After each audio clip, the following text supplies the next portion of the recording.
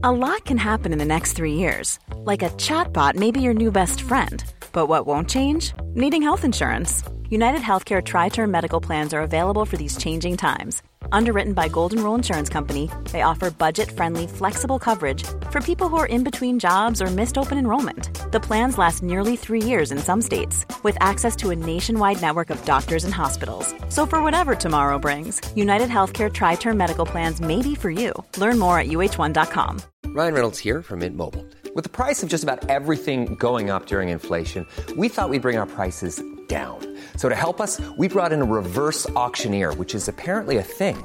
Mint Mobile Unlimited Premium Wireless. How to get 30, 30, bit to get 30, bit to get 20, 20, 20, bit to get 20, 20, bit to get 15, 15, 15, 15, just $15 a month? Sold! Give it a try at mintmobile.com/switch. $45 up front for 3 months plus taxes and fees. Promo rate for new customers for limited time. Unlimited more than 40 gigabytes per month. Slows full terms at mintmobile.com. Many of us have those stubborn pounds that seem impossible to lose, no matter how good we eat or how hard we work out. My solution is PlushCare. PlushCare is a leading telehealth provider with doctors who are there for you day and night to partner with you in your weight loss journey. They can prescribe FDA-approved weight loss medications like Wegovy and Zepbound for those who qualify. Plus, they accept most insurance plans. To get started, visit plushcare.com/weightloss. That's plushcare.com/weightloss. Scoop B Radio.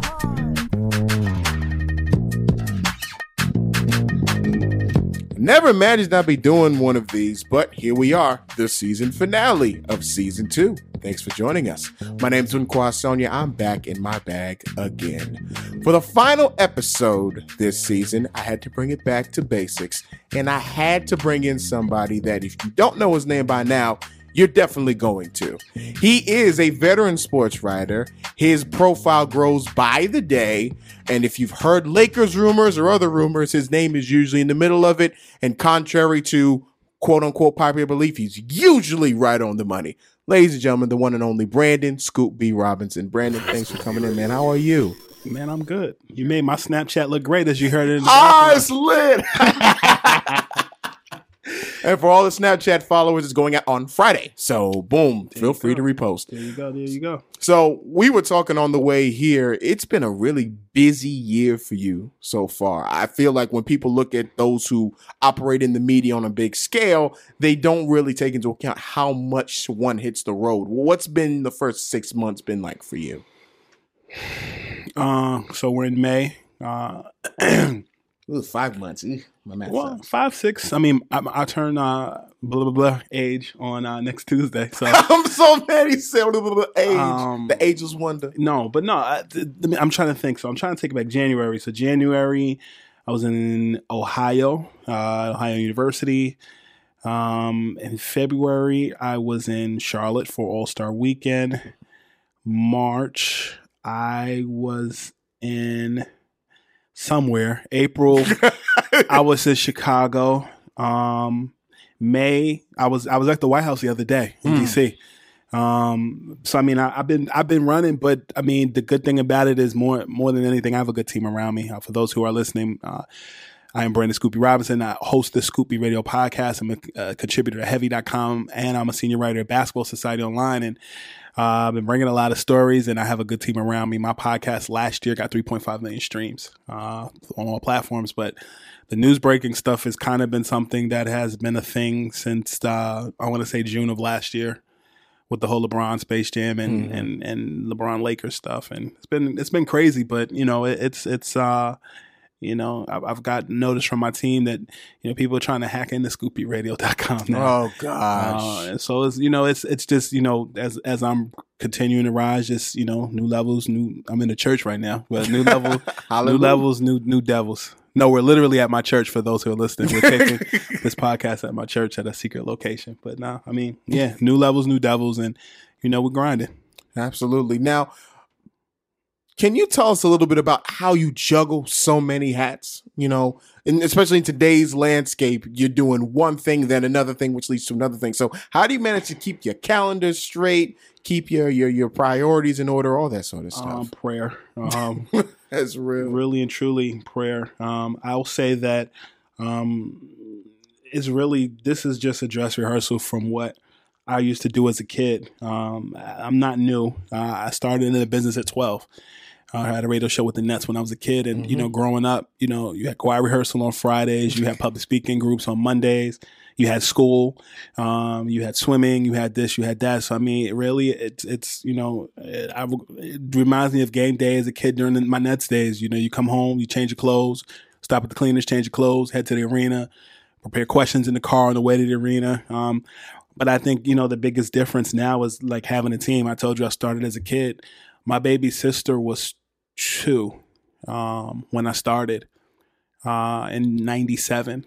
And actually, she was 1. And I went from holding her in the press room while my mom was driving me to now she's transcribing interviews for the podcast. Wow. And, you know, I have, you know, Manny, DJ Manny L, who produces the podcast. I'm recording audios from home. One of the best things is working from home a lot unless I'm on location. So I'm recording the interview, sending it to him. We're cutting it up. Then I have interns. So you're sending stuff to interns.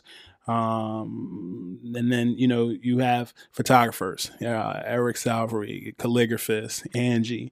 You know, you have a team of other guys that help me with, you know, day-to-day stuff. You know, my little cousin, he has to go to the prom tomorrow. So, you know, one of the joys is, you know, being able to stop what I'm doing, head over to where, you know, we get the suits and everything from, make sure he's taken care of. So it's really, time management is important, but it's great when you set up home base in your apartment. Tell us a little bit about what it means to you to go from hosting that show as a kid to now like being a full grown adult. Do you run into media members that like refer to those days when they talk to you? They either refer or they hate.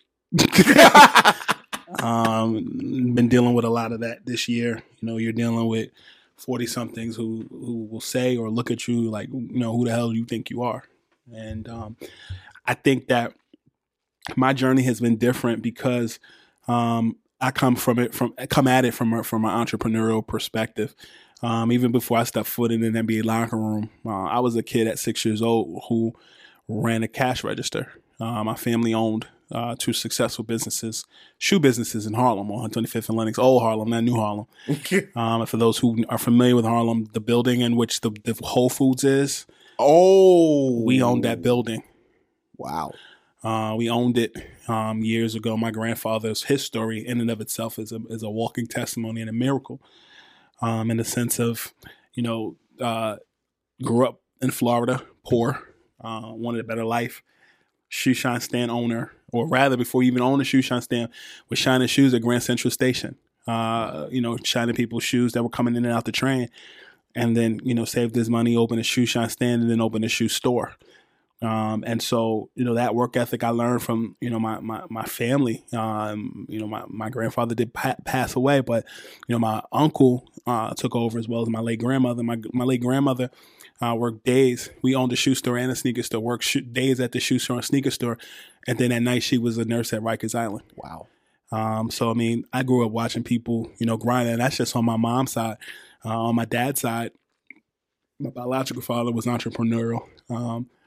Owned his own marketing business, but then in addition to that, he and my grandmother owned a soul food restaurant in Jersey City, New Jersey. So, you know, approaching journalism from an entrepreneurial perspective is a bit different and similar in the sense of, you know, you go into a store and, you know, you are selling an experience.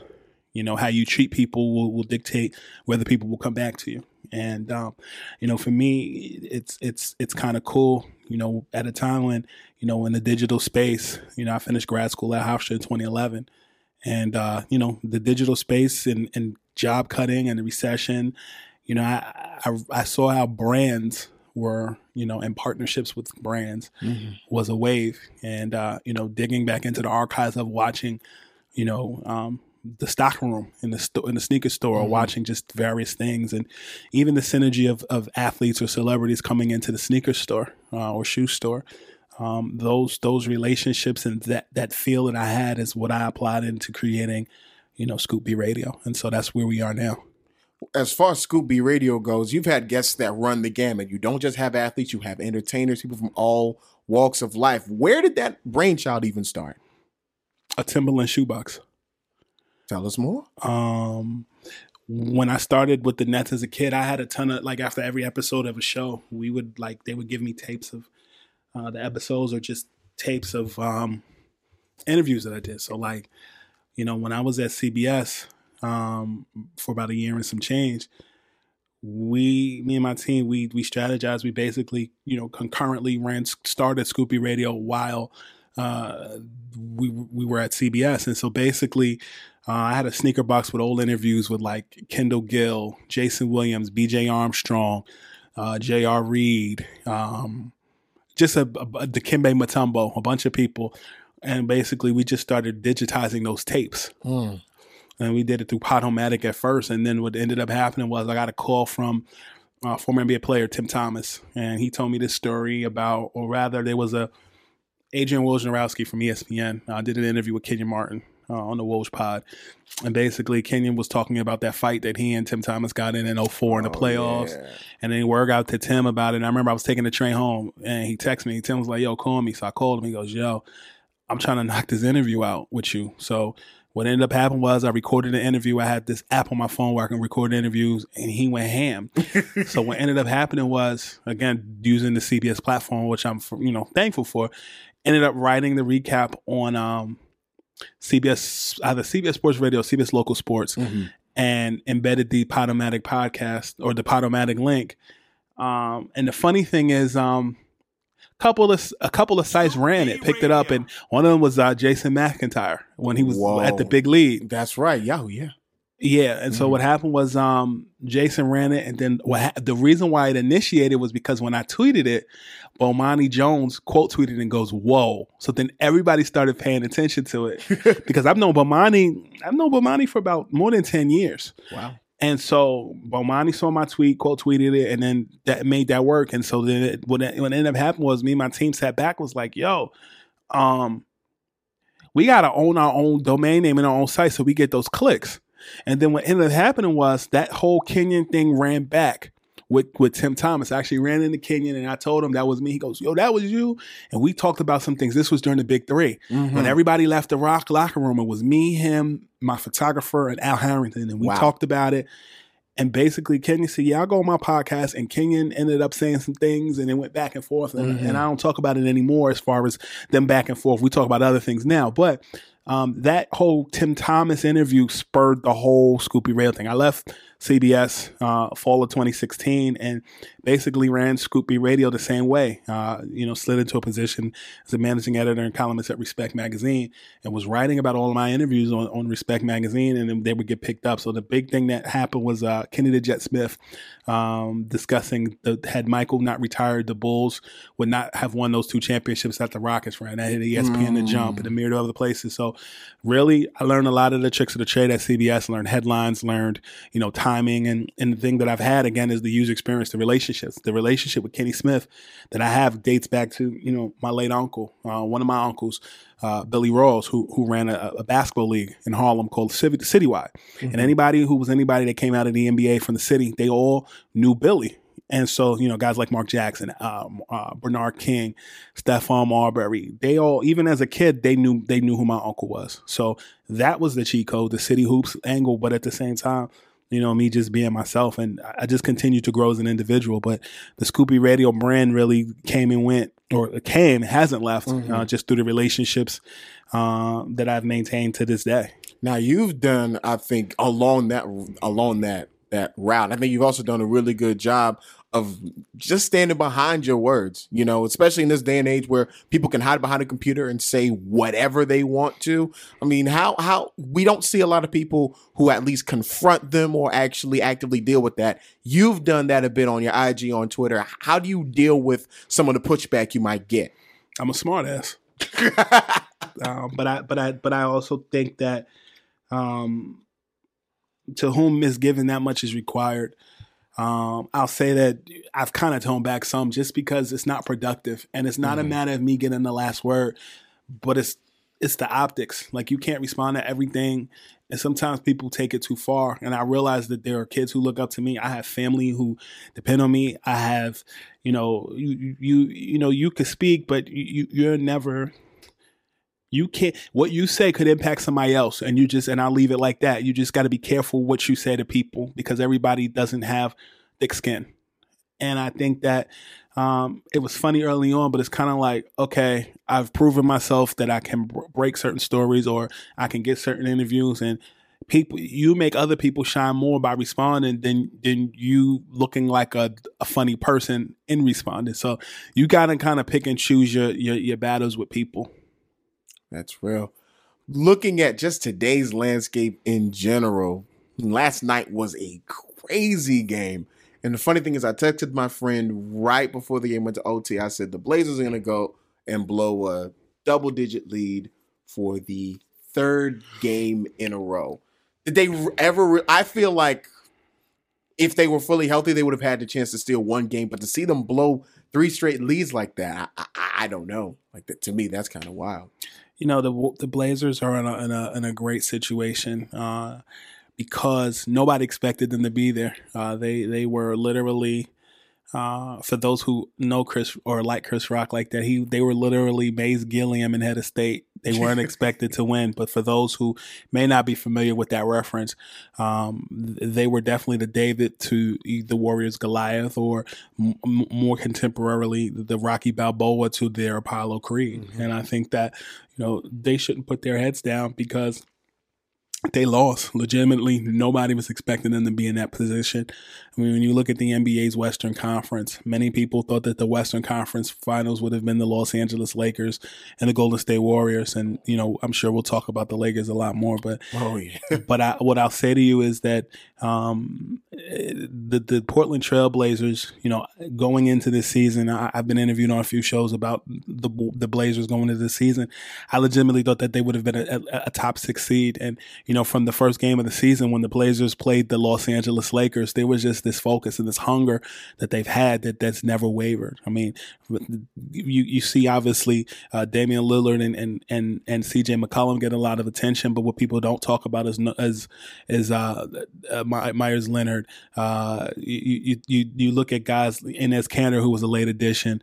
You look at Evan Turner, just a team that has grown immensely over the last 3-4 years that just couldn't get over that hump. And I think that what really gave them the motivation was Charles Barkley singing their praises. And, I spoke to Charles about a month ago, and we were just talking about why he thought that, the Blazers were so hot. And he said to me, it's just the fact that there's just a cohesive gelling unit, even with Nurkic being out and to injury. The Blazers really exceeded all expectations. So if I'm a Blazers fan or if I'm just the Blazers, I wouldn't be disappointed at all because they really, really played well. But I think they're like a superstar away from something great, even not necessarily a superstar. Like, I really think that if Carmelo Anthony went to the Blazers, they would have at least taken the Warriors to 6 games. Mm-hmm. That's definitely fair. Looking at the Eastern Conference, it's been a lot of fun just watching all these teams dog it out, and I'm pretty sure everyone is just assuming that the Warriors are going to do to whoever wins the East with what they did with the Blazers, which I think is misguided too. Mm-hmm. But this finals between, at least the conference finals between Kawhi and Toronto and Giannis, it's insane to me. I mean, especially because Kawhi, people are so convinced that he's going to leave, but I don't think he's going to leave, to be honest with you. I had Rick Bucher of Bleach Report and Fox Sports 1 on the Scoopy Radio podcast, and he told me that, even if the Raptors do win the finals, that Kawhi Leonard is leaving. Wow. And so, but to answer that's his opinion. I think that Paul George and the Oklahoma City Thunder are a case study in certain teams with players who are considered rentals, swaying their opinion.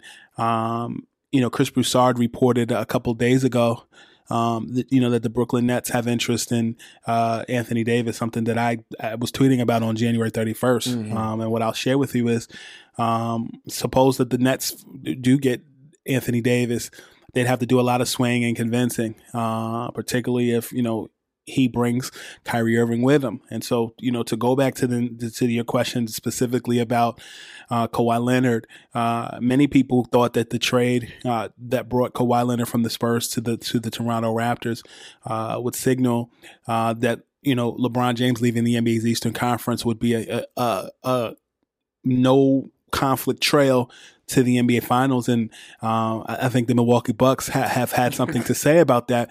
But the funny thing about the Milwaukee Bucks is this: when you look at the Milwaukee Bucks, I thought they had it last season. And I mean, when you look at not just Giannis Antetokounmpo, but the supporting cast that he has in Eric Bledsoe, George Hill. George Hill obviously wasn't on that team last year. Came from Cleveland.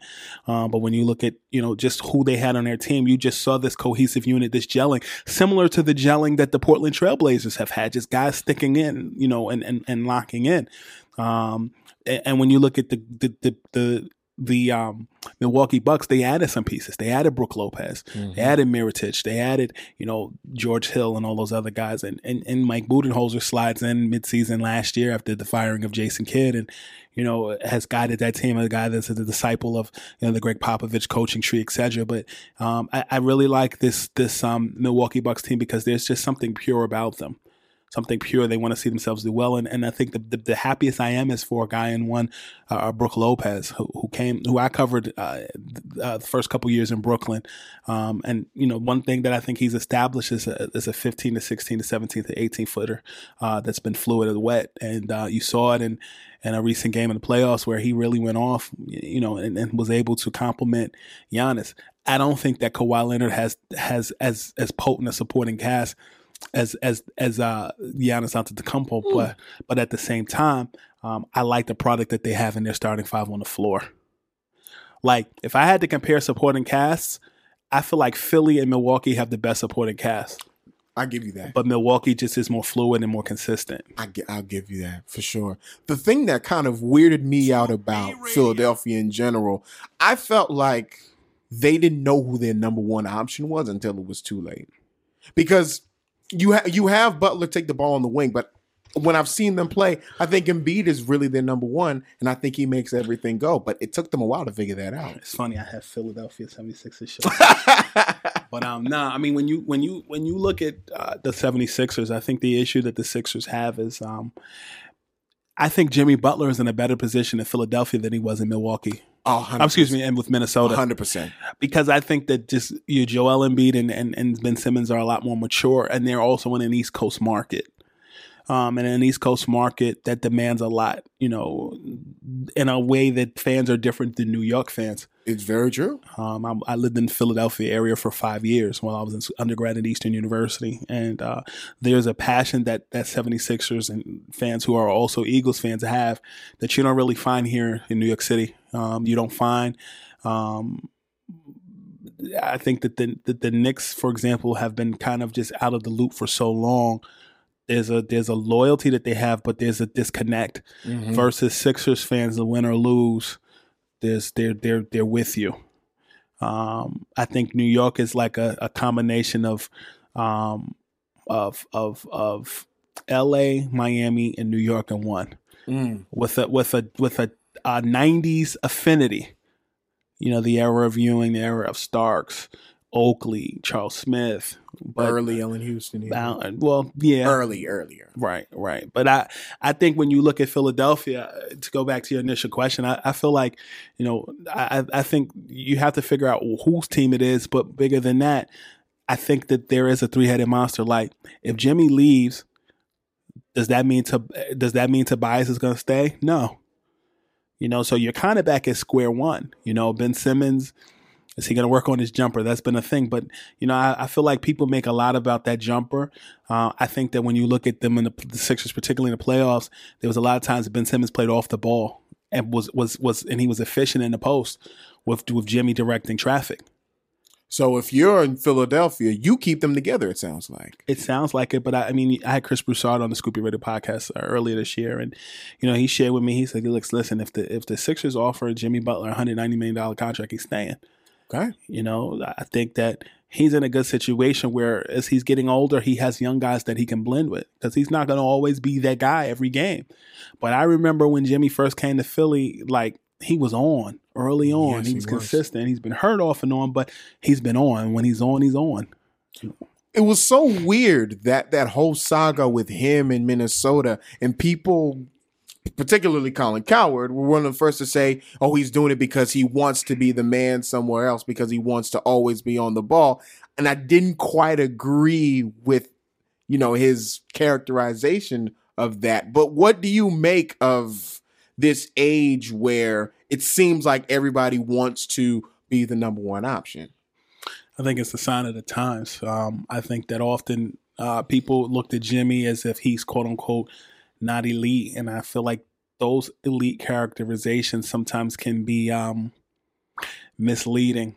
And I'll use this example. You look at the Super Bowl a couple of years ago. Mm-hmm. Everybody was drunk off the Tom Brady Kool-Aid beating the Philadelphia Eagles. And it took Nick Foles and a couple other guys on that Eagles team to show the America that, it doesn't always have to be, white jersey with no stains on it. Sometimes you got to get down and dirty. Mm-hmm. And I think that rock bottom, I tweeted this the other day, rock bottom has shown true character more than privilege ever will. And I think when you look at the situation with with Jimmy Butler, I think Jimmy Butler is a guy that you want a guy that's going to be rah-rah and bring it every night. I don't necessarily think it's fair to always look at players who have to just be, clean all the time and think that those guys just have to shut up and play basketball. I think when you look at when you look at what the Philadelphia 76ers did this year, they actually exceeded expectations to get to the second round. To many people who going into the season, people had questions just about what they were capable of doing. Brett Brown and his coaching tenure will be interesting next year. I think next year is going to be a crucial year, and you'll see what happens. But I also have to take my hat off to Elton Brand for being able to construct a trade to get Jimmy Butler. I mean, I'll tell you that Jamal Crawford was a guy that wanted to come to Philadelphia, and it just didn't happen for a myriad of reasons. But I definitely think that the 76ers have more in their tank, particularly leading into the summer. Who wouldn't want to build around a point guard and a big man? It's a fact. I don't necessarily think you have to name who's the focal point of the team. Why can't a collection of brothers come in and just be efficient and do what they need to do? And it's part of the reason why the Warriors have been so successful, because all three of those guys, I would even argue Draymond could be the focal player without being the number one offensive option. I feel like those four guys could run the show on any other team, but have those four together is unreal. Like last night was incredible what they did. And they did it without KD, and they did it without DeMarcus Cousins. Oh, yeah. How impressive is that? I mean, we haven't even mentioned, at least I haven't even mentioned DeMarcus Cousins because he hasn't been around since the first round of the playoffs. So even if you look at, we're going to go, trust me, we are going to get to that other West Coast team, but the Warriors in particular, I mean, they're playing with house money anyway. When it comes to KD, obviously they make a pitch, and they're also in pretty good shape if they leave. But if you're the Warriors, and at least from whom you've been speaking with, do you try and make another team beat your number, or do you try to get KD to buy in, or have you already come to the conclusion that he's leaving? I think the Warriors are the best option for him currently because they have the chance to actually close out their last season winning a championship at Oracle Arena and moving into a new stadium. Stephen A. Smith had reported last summer, LeBron had reached out to KD and, asked if the Lakers was something he would consider. And, publicly KD has said, I didn't speak to LeBron. That's an eye roll in there, folks. Okay. So, what I'll share with you is, I think that the Warriors have the best pitch because KD has won multiple championships and MVPs after leaving the Oklahoma City situation, where in my opinion that was more toxic than the Lakers comment or Lakers characterization that KD gave applied. And so, I think that when you look at Kevin Durant and the Warriors, I mean, you don't have to pitch a Mercedes or a Maybach to a consumer. They know what it is. The Knicks obviously are a team that has been talked about at great lengths as far as Kevin Durant is concerned, and they can sell Gotham for a myriad of reasons. You look at Kawhi Leonard and his situation with the Toronto Raptors. He literally came to Toronto and took that team to the conference finals. And when you look at KD and the Knicks, it's plausible he could do the same thing depending on, what is on paper. I've gone on record and said that the Los Angeles Lakers was a team of interest for, Kevin Durant, and, have heard a myriad of things within the last 2 days just about the questions that the Lakers have concerning injuries and concerning, that injury that he sustained in the playoffs, whether it's more serious, kind of a situation like LeBron in the groin, right. More serious than was being reported. And you even saw that with, Paul George, as I reported that there was a rotator cuff tear in March. And so, these injuries, a lot of these teams are now, being real tight-lipped about things of that right. sort. So, things change. LeBron and KD's injuries this season are a case study on, PR and how much is being reported. So, based off the information that I've been told, I can tell you that, that the Lakers have some apprehension about Kevin Durant. Okay. Speaking of the Lakers, it's been an interesting year in the bright lights, big cities on the West Coast. What's your overall takeaway of this season? I mean, obviously they were picked even to win upwards of 50 games this year. That was another eye roll in there, folks. If you were to grade the season for them, I wouldn't imagine being any higher than a B. If that, what would you grade them? A D. Oof, sounds pretty accurate to me. Yeah, and I think it really started with the groin injury on Christmas Day. And to be honest with you, the construction of that team in the offseason. I mean, you added Lance Stevenson, you added Rajon Rondo, you added Michael Beasley, and then you got rid of Michael Beasley. And, there were some questions about that. But the one thing that I really was impressed with, and he doesn't play on this team anymore, was the improvement, or at least the world paying attention to one Ivica Zubac, who's now a member of the Los Angeles Clippers. And, he really caught my attention.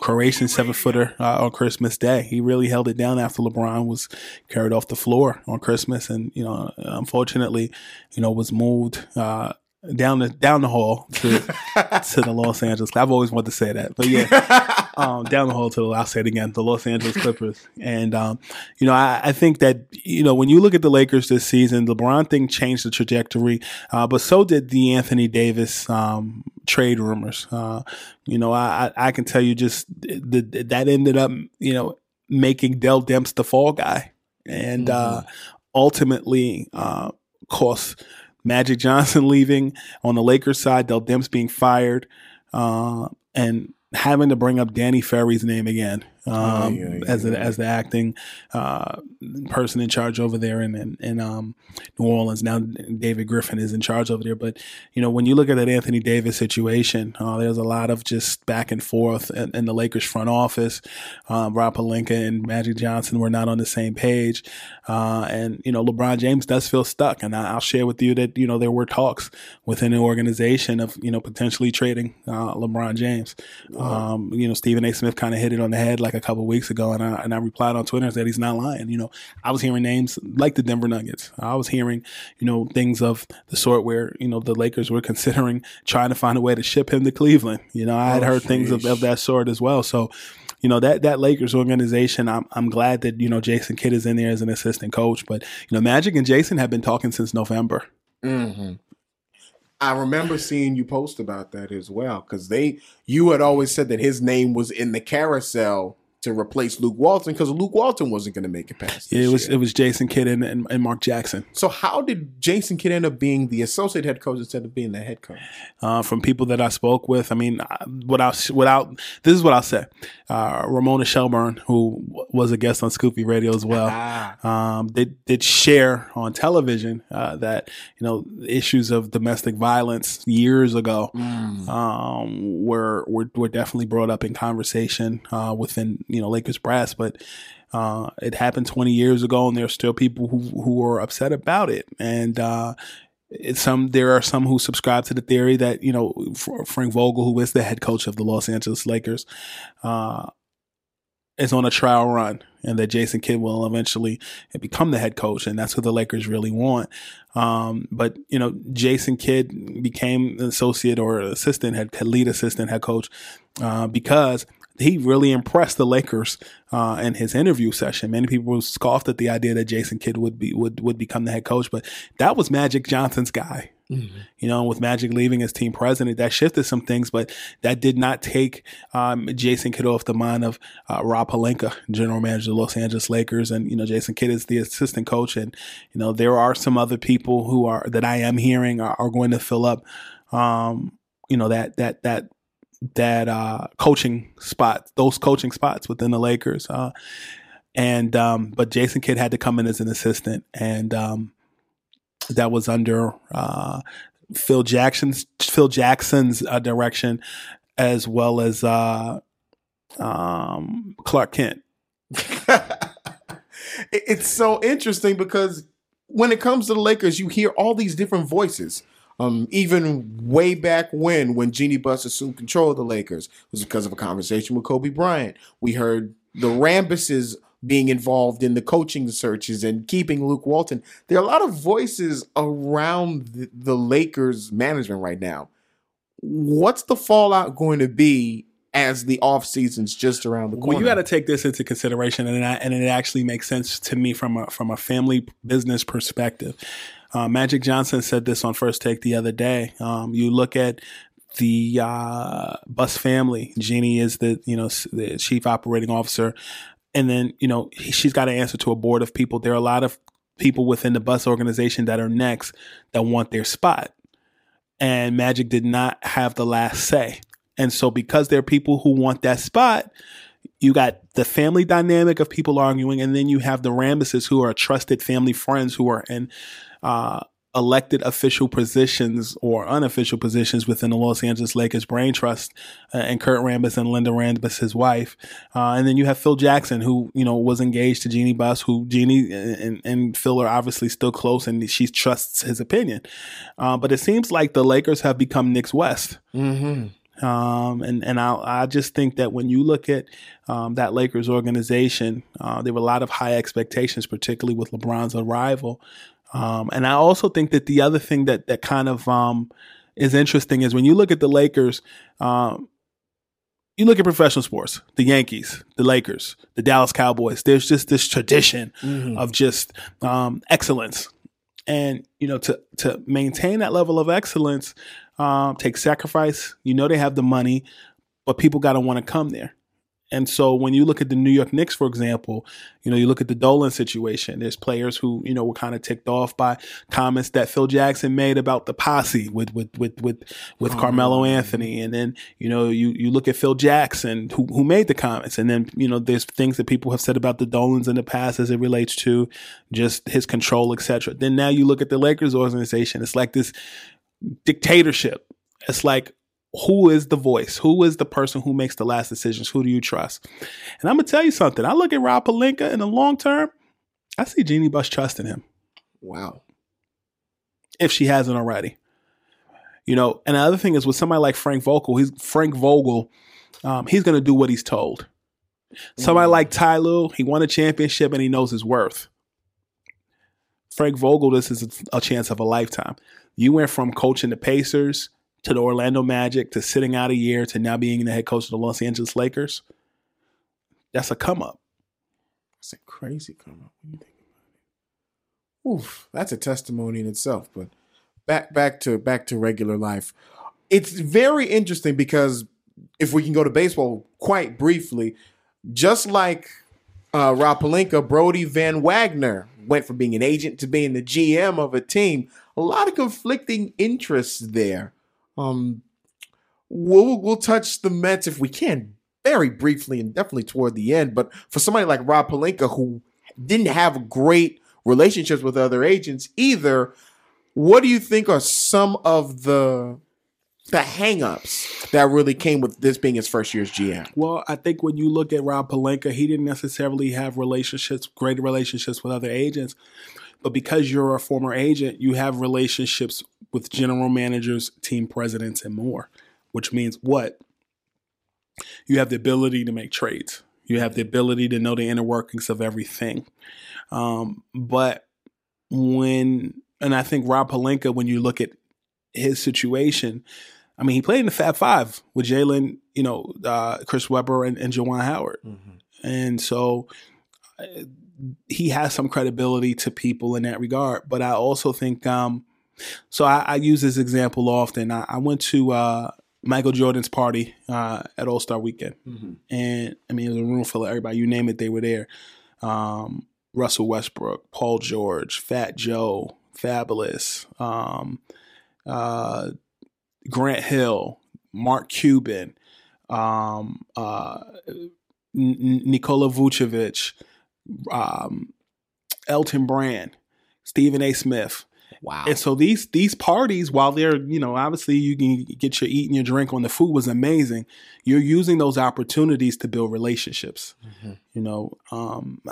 On a personal note, Elton Brand knew who I was from my tweets. And, we had a private conversation. We exchanged contact info and we've been in touch. But those parties a lot of those parties, at least before when the trading deadline was after All-Star Weekend, people were constructing trades at those parties. Of course. So when I looked in that room and I saw Rob Pelinka, who was there, I look in the room, he's talking to Mark Cuban, he's talking to Grant Hill, he's talking to Dirk Nowitzki. Okay, so that means he must have a relationship with the people that are connected to Dallas. Mm-hmm. Like, even if you don't know him, they know who you are by face and more. I talked to Rob Pelinka, and I said to him, I'm sorry that things didn't go your way. I hope that, things do continue to or start to move in a certain direction. But he may not have relationships with other agents, but he obviously knows who are the power players with other teams. I just named 2 team executives, Elton Brand, 76ers, Mark Cuban, owner of the Dallas Mavericks. So, I think when there were talks about just Rob Pelinka and Magic Johnson's inability to get anything done with the Pelicans, I can tell you that in theory, the trade was complete. But the thing is, the trade between the Lakers and the Pelicans there was a completed agreement in principle, but Dell Demps has to walk that to the brain trust of the Pelicans, the Benson family, versus Magic. He could say he had exactly. So you're looking at a situation now. Okay, Rob Pelinka. Now Magic Johnson's not here.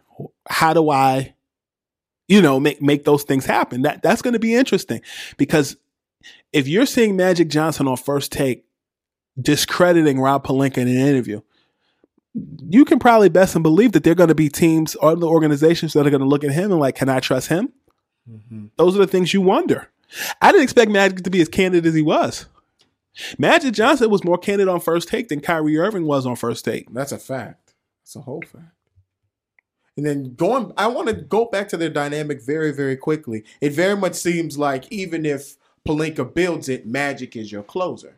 Mm-hmm. So now if Pelinka is by himself, are the Lakers in a position where they let Pelinka act as his own closer, start and finish? Or do they make the call to somebody like a Kobe Bryant even to come in and try it? It's possible, but it's interesting you bring that up, because I think that the Lakers actually have a good infrastructure if you think about it, right? Let me hear. So you hire Jason Kidd as an assistant coach. Jason Kidd has played basketball games. He's played in the Olympics with LeBron. He knows KD. He knows Giannis because he coached him, right? Okay. Rob Pelinka, we know what he can do, or we know that him as the general manager, what he's capable of doing. But then Magic Johnson leaves as team president, and Magic Johnson is Magic Johnson. I'm more scared of Magic Johnson as the independent contractor than I am as Magic Johnson as the team president. Because of the damage that he can do? Or because of just that's untraceable? Persona? Because Magic Johnson is now Magic Johnson, Los Angeles Lakers Hall of Famer Magic Johnson, not team president Magic Johnson. Which means his words carry more weight. They carry more weight, and he can do things and make things happen. I think Magic Johnson at this stage of the game is more effective as Magic Johnson, the Hall of Famer and the figurehead, than he is Magic Johnson, the team president. And I also just think that sometimes mainstream America has a problem with an unspoken or for an outspoken black man in Magic Johnson who owns his own businesses and doesn't need the team. The team needs him. That's a fact. And I'll add, and unrelated to that situation because those situations are different, but I remember when Carmelo Anthony came to the New York Knicks, there were middlemen who communicated with him about his desire. And one of them is an NBA Hall of Famer, and the other one was Spike Lee. Oh, okay. So I think that sometimes I think that the Lakers are being underestimated as it comes to their firepower in those relationships. Because the Lakers can sell history. They have LeBron James on their side. If you check out my column at Basketball Society Online, I will tell you that as I kind of touched on it today, that the Lakers have concerns about Kevin Durant's injury, and their focus is, or rather, Kevin Durant is their top priority, but their focus right now is both Kawhi Leonard and Kyrie Irving, and I just think that it's going to be interesting this summer what the Lakers could do, particularly because Kawhi, from all accounts, there was discussion between the Spurs and the Lakers about making it happen, and there was no dice. And Anthony Davis was a repeat of that. Was it just, and I know you talked about walking it down to the Brain Trust where Dell Demps was concerned. Is it just an overall, we're not trading with you because you're the Lakers or because they didn't like the front office? Combination of both. And what I'll tell you is when you look at the Los Angeles Lakers now, the difference between the Lakers now and maybe in February is Brandon Ingram's blood clots. Mm-hmm. That changed the trajectory as well. And then, you look at the Knicks. I can tell you that the Knicks, a couple things. One, in January, I think it was January 15th or January 18th, I had discussed a trade that that the Dallas Mavericks and the Knicks were discussing that involved Frankie Ntilikina, Courtney Lee, as well as Tim Hardaway Jr.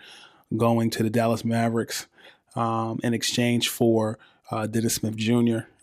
And that was a trade that was discussed and ended up happening, I believe, the 28th of January. And what changed in that aspect was Porzingis. I didn't have any intel on Porzingis because that trade was literally commenced right after Porzingis met with the Knicks and requested a trade.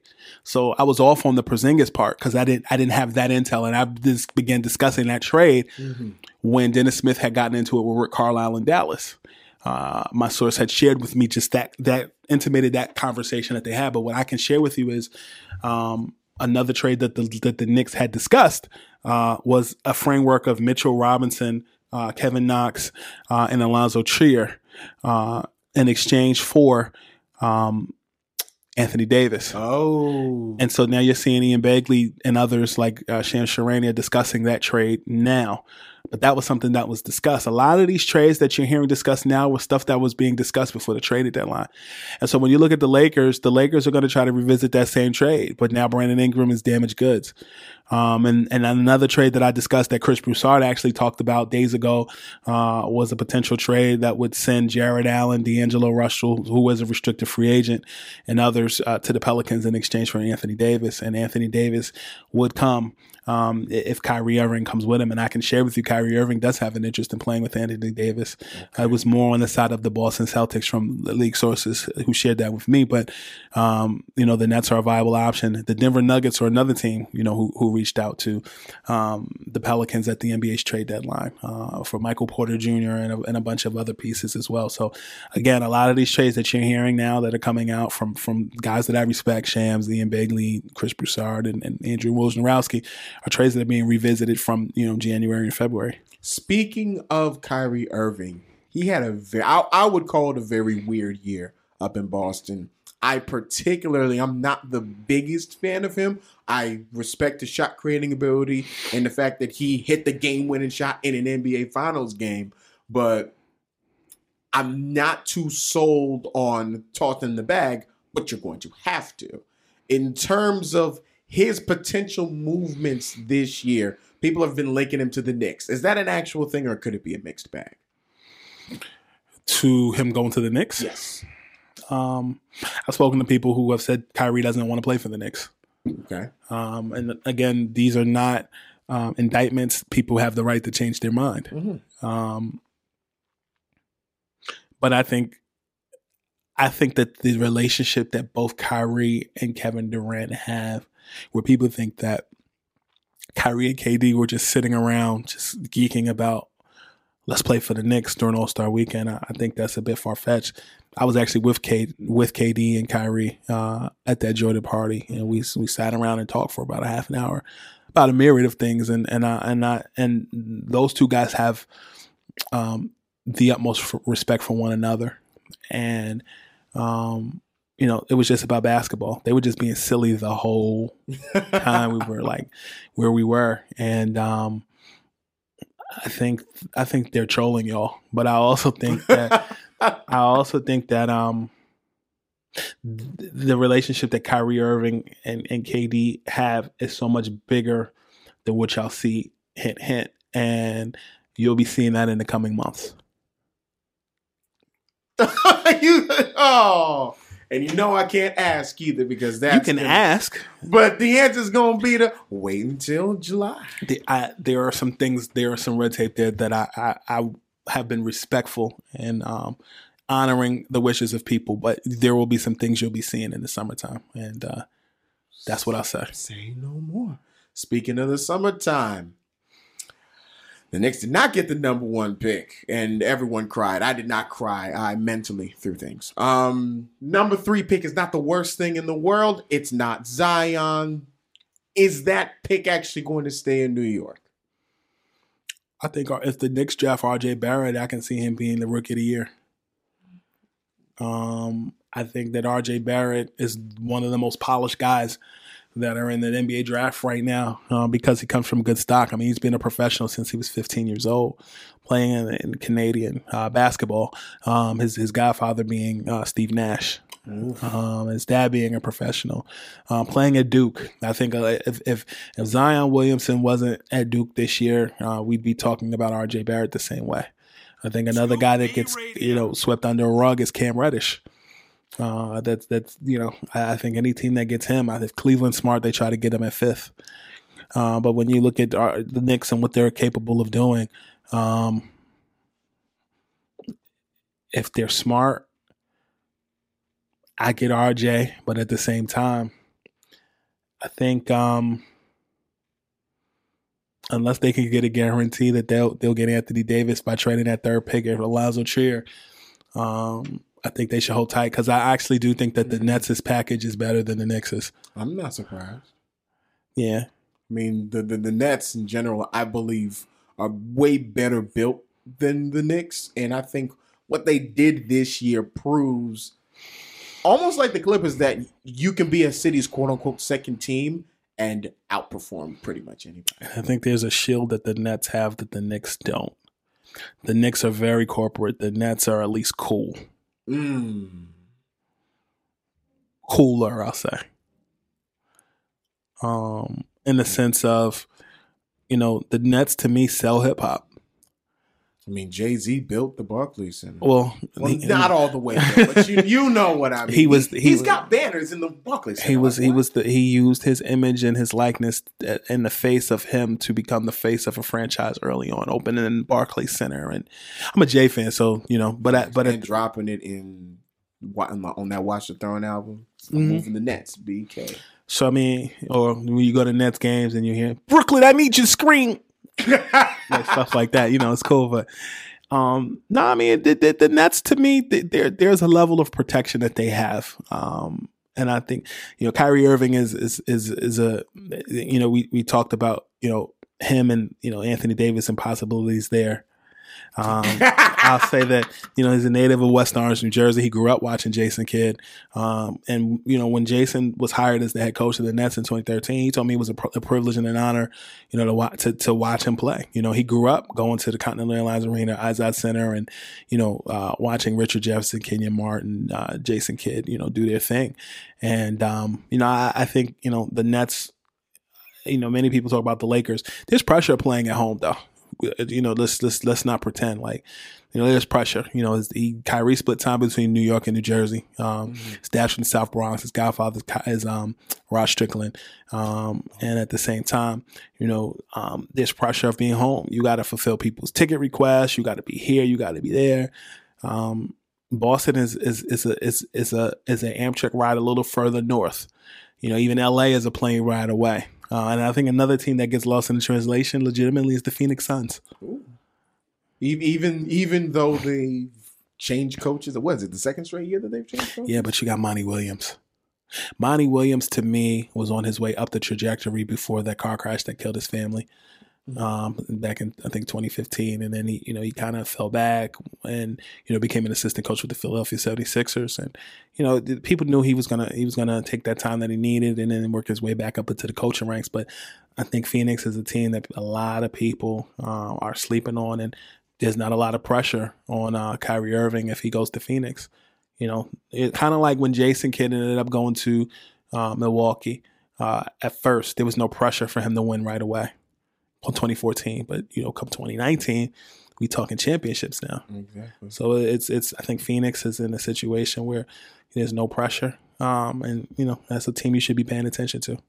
So if you call yourself a seasoned basketball fan, and you might almost be waiting for the season to be over if you're assuming that the Warriors are just going to take the chip.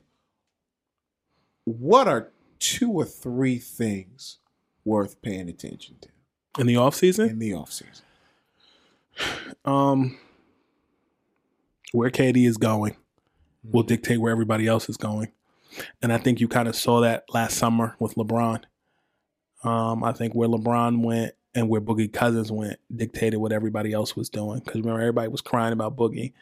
I think LeBron's impact was more important than Boogie's, and Boogie's still going to probably, or it's possible, I won't say probably, it's possible he can win a ring and raise his value. So that's one. KD is one. 2, I say this is 2 and 2A. What the Brooklyn Nets are going to do and what the Chicago Bulls are going to do. Because I see a situation in the draft where both teams could make some draft day splash that will set the tone for July 1st. And Chicago has a young team that they're like a point guard away. As much as, I know Orlando was interested in Lonzo Ball heavily. And also the Chicago Bulls have been interested in him. And when you look at the Chicago Bulls, you have Larry Marketing, you have Wendell Carter Jr. Zach LaVine. You have Zach LaVine and more, which they'll be guest starring on Scoop B Radio after the NBA Finals. But you will start to see Chicago making some moves because I think they're 7th in the draft. I think the Chicago Bulls are going to be heavy players come draft time in the offseason. But, I think, what happens with Lonzo Ball will be a domino effect. Could he go to the Bulls? There's been talk that D'Angelo Russell could go to the Orlando Magic. I think Orlando was a point guard away from, making something, plausible and make something legitimately happen. So I really do think, to answer your question, where KD goes will be the domino effect, and also what the Brooklyn Nets and the Chicago Bulls do in the offseason will have a residual effect draft time all the way up to NBA free agency. So, to wrap up at least my season, because it was really a pleasure to do this every 2 weeks. Thank you all for listening. We know that this man has a plethora of stuff to kick off this month. Tell the people where they can find you and what's next on the pipeline for you. So first and foremost, make sure to subscribe, or rather, first of all, follow me on Twitter at ScoopB. That's SCOOP, letter B. You can also follow me on Instagram and Snapchat at Scoop_B. And please also make sure to subscribe to the Scoop B Radio podcast. It's available on Apple Podcasts, Google Play, TuneIn app, Stitcher app, or simply by visiting scoopbradio.com. We've had anybody from Charles Barkley, Kenny the Jet Smith, Jamal Crawford, my boy Tim Thomas. Another return. And also, people like Susan Bennett, the voice of Siri, DJ Khaled, Mark Cuban, and more. So, Scoop B Radio is really a time capsule. Started in a Timberland's shoebox, and then it's prime time. It's been mentioned on places like CBS, Complex, Bleacher Report, New York Daily News, or New York Post, and more. So just continue to support and pay attention to a lot of things that are going to be happening during the summer. Also got to mention Zenni Optical. I'm a proud wearer of Zenni Optical. They're also the sponsor of the Chicago Bulls. I don't wear glasses. No, I don't. Wait, seriously? So these are not prescription glasses I'm wearing. I'm so jealous right now because I'm blind. Zenni Optical. I actually wear them for style, and because when I was grinding, I don't sleep a lot, so I use these glasses as a detractor from the bags under my eyes. I see. And Zenni Optical, the reason why I actually do wear them is because I like their protection from blue rays. I'm on a computer, I'm on the phone. Or I'm looking at the phone, I'm in all these different climates, even on a plane, you want to protect your eyes. So I use them for those purposes, and not just because they pay me to wear the glasses, but actually because I remember going to the mall and just buying the $5 glasses, nerd glasses at the stand. And, it's been a part of my trademark. Like, I actually have my nickname etched on them. Hold on, I'm taking a picture while taking. So I mean, at the end of the day, Zenni Optical has definitely been the past year has been a part of my lifestyle, and I'm like the liaison or the connector between the Bulls and the glasses company, and you'll be seeing a lot of my content coming in the summer with Zenni Optical branded stuff. So it'll be interesting for you guys to check that out. You gotta check it out. It'll be on ScoopBRadio.com. Perfect. Wow. What a journey, what a year, what a time. For my follow-up, for my ending and whatnot, you can follow me on Twitter @N_ASONYE. The podcast and all of the archives will be available on Anchor, on Spotify, and on Apple Podcasts. It's really been a ride. It has really been a ride.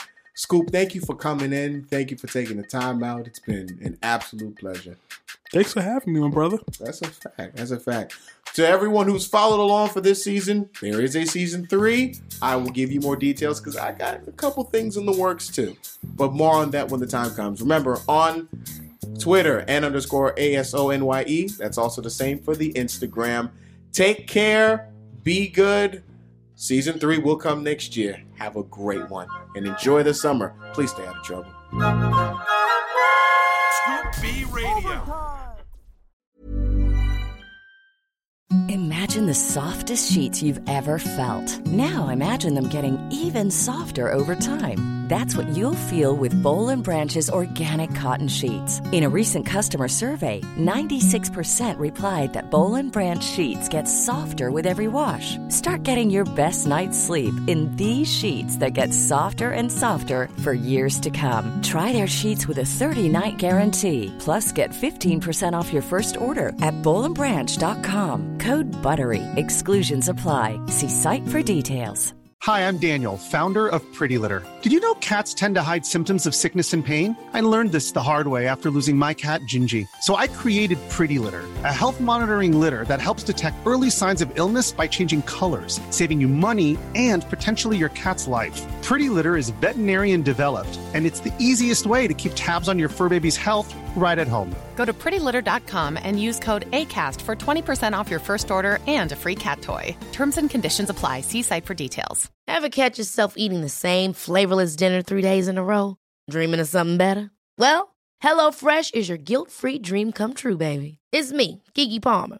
Let's wake up those taste buds with hot, juicy pecan-crusted chicken or garlic butter shrimp scampi. Hello Fresh. Stop dreaming of all the delicious possibilities and dig in at HelloFresh.com. Let's get this dinner party started.